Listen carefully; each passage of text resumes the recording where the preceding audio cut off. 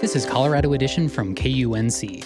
The Americans with Disabilities Act has done a lot to make our country more accessible, although outdoor recreation hasn't always kept up. We'll explore how the ADA continues to shape access to the great outdoors. This is not a place you go on a separate trail if you have a disability. You are side by side with your family and friends, having the same experience. And we hear about sport climbing, which is about to have its moment in the Olympic spotlight. That and more, coming up. You're listening to KUNC's Colorado Edition. I'm Erin O'Toole. And I'm Henry Zimmerman. Over the weekend, a federal moratorium on evictions expired. The ban was meant to protect renters across the country from losing their housing during the pandemic. And it worked. Evictions have been at historically low levels in Colorado and other states over the past year. But now, with that protection gone, they are expected to spike. KUNC's Matt Bloom has been speaking with renters and landlords to understand what happens next. And he joins us now. Hi, Matt. Hey, Erin. First, bring us up to speed on what the expiration of the CDC's moratorium means for renters here in Colorado. It's a huge shift because there's now a pathway to eviction that hasn't been there for almost a year now. This means we'll likely see a spike in evictions in the coming weeks locally. What's unclear, though, is how big that will be. We know from Census Bureau data that as many as 120,000 people in our state, or roughly 9% of renters, are behind on rent payments right now.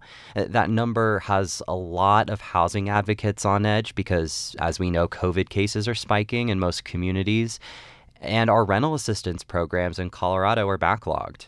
Of course, we know the moratorium just expired a few days ago. Have we started to see the number of evictions spike yet? What indicators do we have? So in the past few weeks, the number of landlords filing eviction cases has increased all over Colorado. In Boulder County, for example, the number is back up to the level it was around this time in 2019 already. I went to court in Boulder just to see what this looked like on the ground. That's where I met a renter, Mahima Pradhan. She's a single mom who lives in Longmont and works as a scheduler at a local hospital. Her job cut her hours over the winter, so she started making less and then started to burn through her savings just to pay for rent. That's when I started struggling with, keeping up because I live pretty much paycheck to paycheck. After that, I was just diagnosed with a lot of health issues that I didn't qualify for Medicaid back then, so I had to pay a lot of out-of-pocket fees and deductibles. So that's when I started falling behind on rent. Her landlord then took her to court, and because the moratorium expired, she didn't have a defense anymore. So she struck up a deal with her landlord to apply for emergency rental assistance and end her lease early to avoid getting an eviction on her record. So I have to be out by by Tuesday, which is fine because I had everything, in place just in case, which I'm always... Everything in place as far as needing to move, or? Yeah, because, luckily I do have family that, I can move back with. Now Pradhan is just hoping that the rental assistance comes through so she can pay her debt back and keep the eviction off her record, which we know from research is important because they can be really devastating to your ability to get housing in the future. Colorado did receive more than $200 million for rental assistance programs from the American Rescue Plan. Do we know what the status of that funding is, and do we know if it's been effective? We've distributed over $100 million of that so far, but the state currently has a backlog of over 4,000 applications. Another 6,000 applications are missing information, and the state says they need to be fixed. So there are a lot of people in limbo right now who are waiting for that money. Zach Newman is an attorney with the COVID-19 Eviction Defense Project, a local nonprofit. He says we're not moving through that backlog fast enough. It's a really frightening moment for us, for our tenants, for I think also a lot of landlords who don't know what to do next. And so, I don't think anyone knows what's going to happen. it's not a super optimistic scenario right now, at least. Governor Jared Polis did pass an executive order over the weekend that bans evictions for renters who can prove that they have a pending application. This new order gives tenants a 30-day window to get that application processed before a landlord can proceed with an eviction case. So you can kind of see how the idea is to keep folks housed who may just be sitting around waiting for their emergency aid. How are landlords feeling about all of this? They see this as the start of a transition back to normal. Most landlords have been saying for a while now that we need to get rid of the moratorium because there's so much assistance available. The Colorado Apartment Association, the state's largest trade group for landlords, has been tracking collection rates among its members. Drew Hamrick, who is with the association, says they're seeing about 97% of their tenants paying on time right now. And now that the moratorium has expired, eviction rates will likely return to their pre-COVID levels. You'll see numbers like 3,000 or 4,000 evictions per month filed. There may be a temporary spike, but it's nothing like the catastrophic levels that some are using as a justification for more funding or for political advocacy. And the reason we know that is precisely because the payment rates have remained so high. Evictions do take a couple months to process, so he says it'll be a while before we start seeing the actual number of evictions on the ground get back to that level. Lastly, I just wanted to ask about how people go about finding information on rental assistance.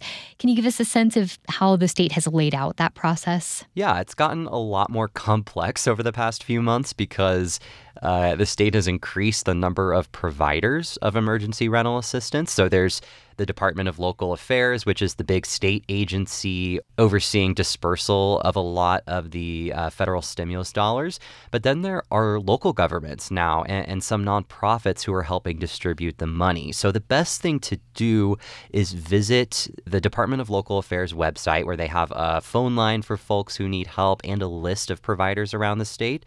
On a related note, a federal moratorium on foreclosures also expired over the weekend. So the state is in the process of setting up a similar assistance program for homeowners impacted by COVID-19. That's coming together a little more slowly, but application info is being posted on the state's website as well. Matt Bloom covers the economy for KUNC. Matt, thank you so much. You're welcome. The first week of the 2020 Olympics saw the introduction of several new sports, including skateboarding, surfing, and karate. Now that week 2 is officially underway, another event is making its debut in the Summer Games, sport climbing. 20 men and 20 women representing 18 countries plus the Russian Olympic Committee will compete in 3 different climbing events. 2 of the climbers representing Team USA are Colorado's own Brooke Rabutu of Boulder and Colin Duffy of Broomfield. John Branch is a Pulitzer Prize-winning New York Times sports reporter from Colorado who has covered the sport for several years. Colorado Edition's Alana Schreiber reached him in Tokyo to talk more about climbing's Olympic debut. While this is the first year that climbing will be a part of the Olympic Games, many have been petitioning for the sport to be in the Olympics for years.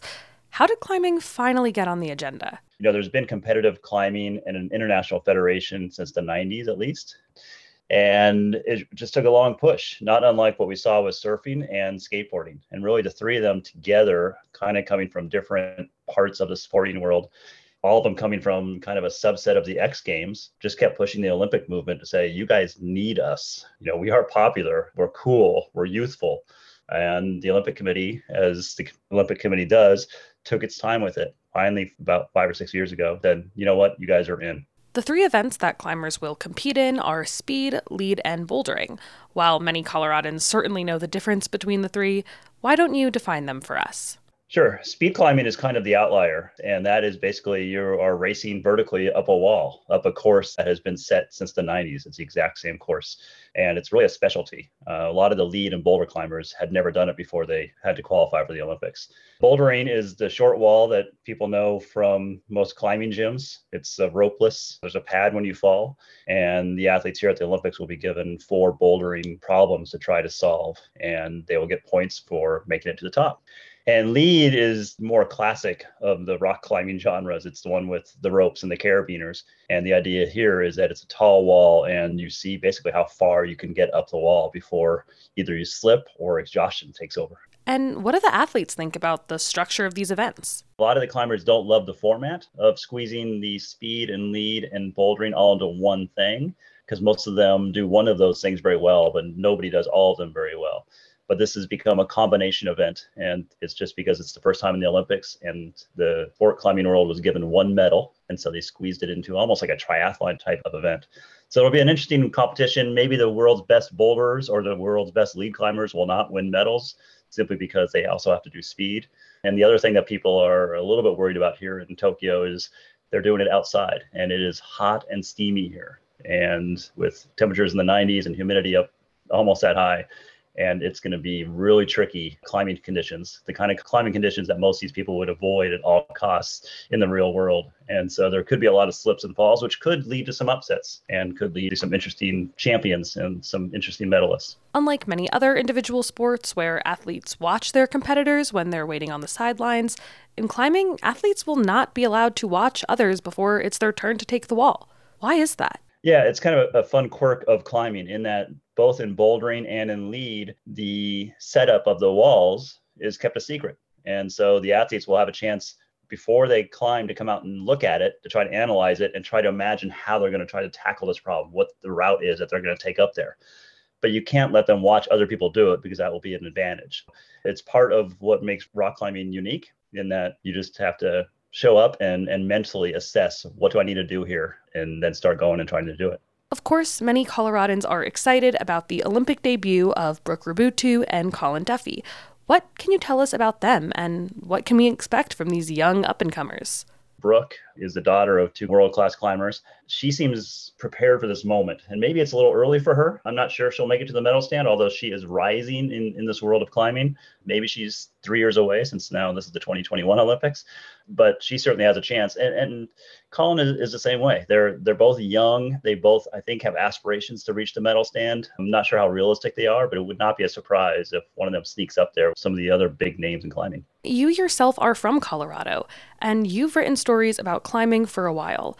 How have you seen the sport grow and change since you were growing up in Golden? It's a completely different thing. When I was a kid and a Boy Scout, we would go rappelling and, a little bit of rock climbing, and that was very adventurous for kids. Nowadays, there are climbing gyms in every town. A lot of the climbers today start in climbing gyms and actually don't climb real rock until they're much older. Some of the athletes that will compete at the Olympics are not really rock climbers. They're gym climbers. This has become a very mainstream sport that a lot of kids are getting into from a very early age. And I think it's just exploding. As people there in Colorado know, you can't go very far without seeing a rock climbing gym. You can't go very far up into El Dorado Canyon or anywhere else around Boulder, for example, without seeing cars parked on the side, people doing rock climbing. It's here, and I think the Olympics saw that and is trying its best to take advantage of the popularity of it. John Branch is a sports reporter for the New York Times covering climbing at the Tokyo Olympics. Thanks so much for joining us today. It was my pleasure. You're listening to Colorado Edition from KUNC. Summer here in the state is in full swing, and around all the hectic weather we've had lately, Coloradans have been flocking to their favorite places in nature. Through the pandemic, outdoor recreation has emerged as critically important to our state's economic recovery. State and national parks here are reporting record levels of visitors, and businesses that sell outdoor gear have gotten a shot in the arm, thanks to all the extra interest. And though the pandemic might have driven much of the recent interest, the outdoor recreation industry has been growing a lot over the past few years. A recent report from the U.S. Bureau of Economic Analysis shows the outdoor recreation economy in the U.S. is bigger than ever before, bigger than sectors like mining and agriculture. But as important as outdoor recreation is to the overall economy, not everyone is a part of this boom due to accessibility issues. These issues can make it difficult or sometimes impossible for people with certain disabilities to access recreation hotspots. But it's also more than that. Attitudes surrounding access and who should be able to be a part of outdoor recreation have limited what opportunities are actually available to people who have a disability. Since 1990, the Americans with Disabilities Act has sought to address these issues. The landmark civil rights legislation kicked off a new era of accessibility and has shaped the way our country looks, weaving accessibility standards into everything from sidewalks to door frames. But outdoor recreation was not an early focus of the ADA, and that's meant progress in this area has been a bit slow. In a few minutes, we'll head up to Park County to visit a camp that's been focused on accessibility in nature since the mid-1980s. But first, for more on the Americans with Disabilities Act and how it has shaped outdoor places in the last 31 years, we're joined by Emily Schumann, director of the Rocky Mountain ADA Center, one of 10 regional centers across the U.S. that provide information, guidance, and training on the ADA. Emily, welcome to Colorado Edition. Thank you so much for having me. Can you give us an idea across the Rocky Mountain region what accessibility looks like in general? We're sitting at about 20% of Coloradans have disabilities, somewhere between 20 and 21%, we think, which is about 1 in 5 people. That includes all kinds of disabilities. So everything from what we call obvious disabilities, things like being in a wheelchair or using some other sort of mobility device, or perhaps using a seeing eye dog for a person who's blind, but then also invisible disabilities or non-obvious disabilities. So that would be the majority. And so that could be, really anything from cognitive disabilities, mental illnesses, lots of other types of conditions that wouldn't be obvious to the naked eye. And when we talk about, accessibility within the region, all of those different types of disabilities are going to have different accessibility needs. So whether that's a physical barrier, a physical access barrier, like being able to get your wheelchair into a building, or it might be an attitudinal barrier that a person faces. So what kind of stereotypes do they face because of their disability, or what are the attitudes of other people toward them?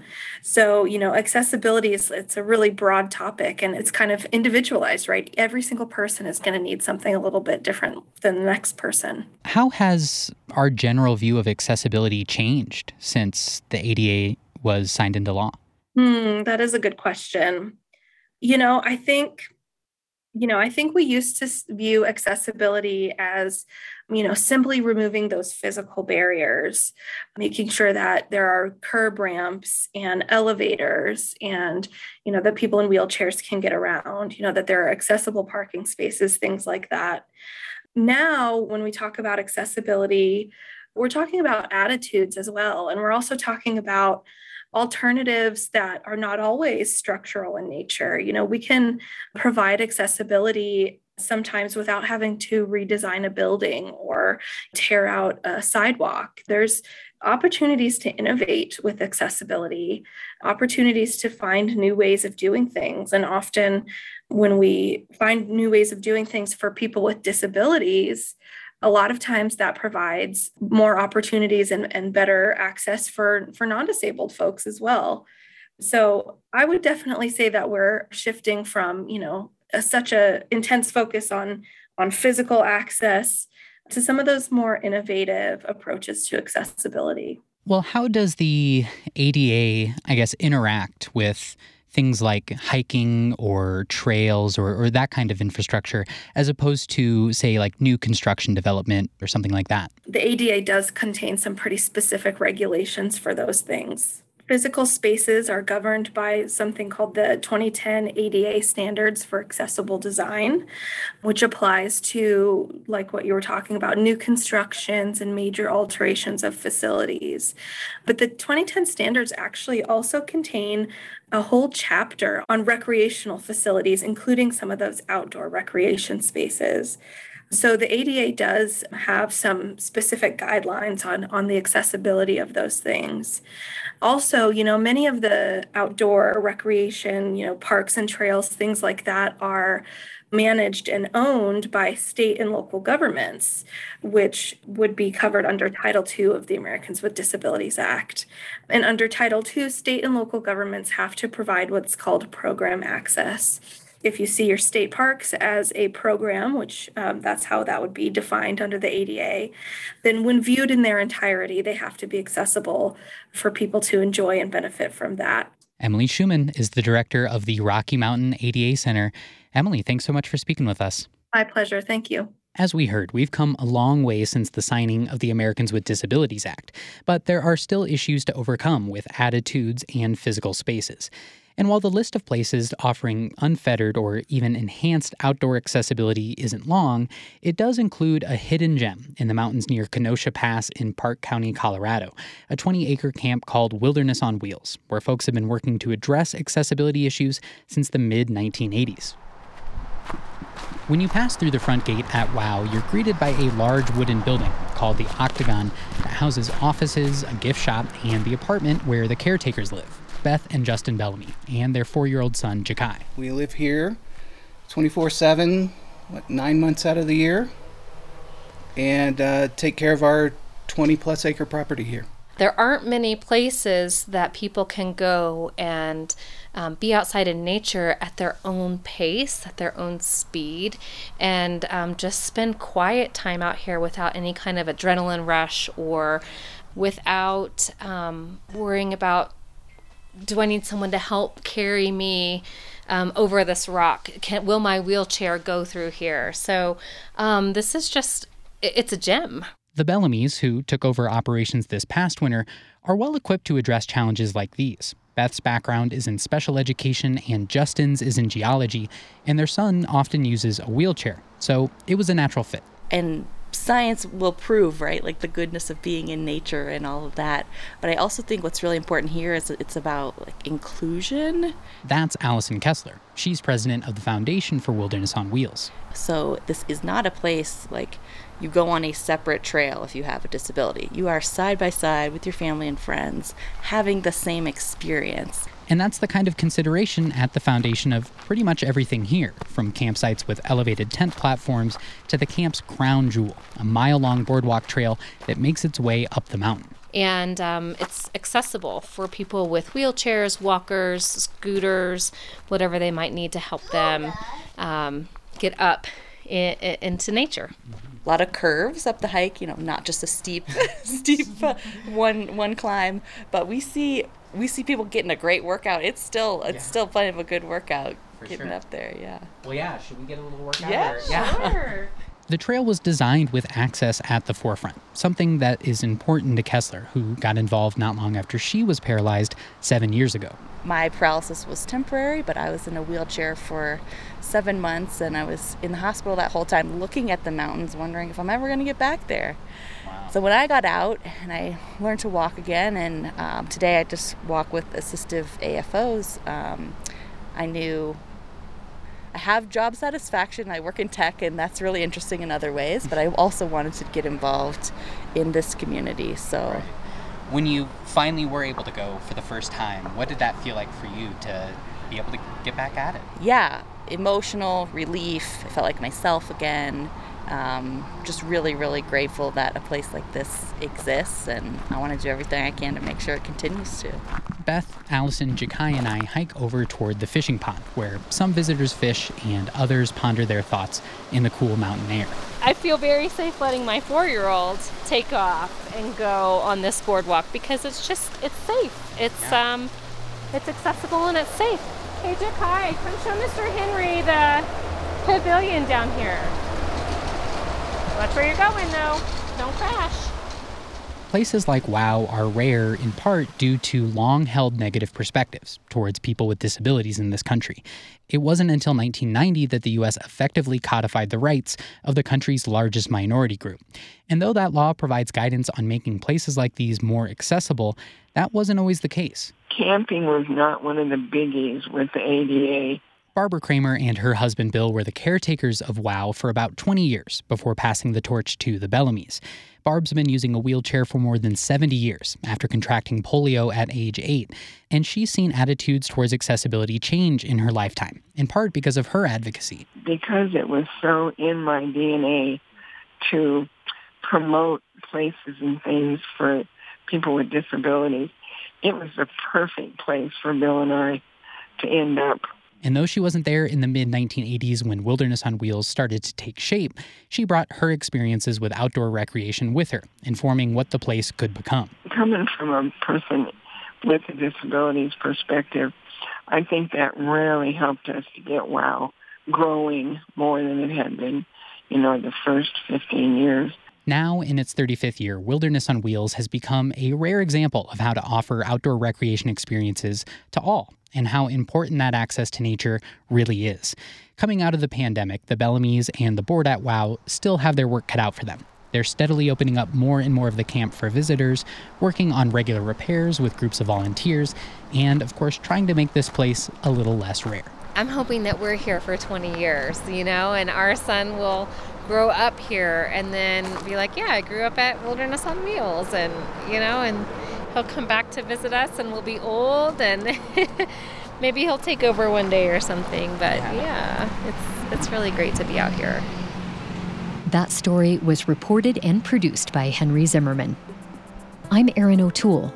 Our production team includes Tess Novotny, Alana Schreiber, and Ray Solomon. Brian Larson is our executive producer. Thanks so much for listening. This is Colorado Edition from KUNC.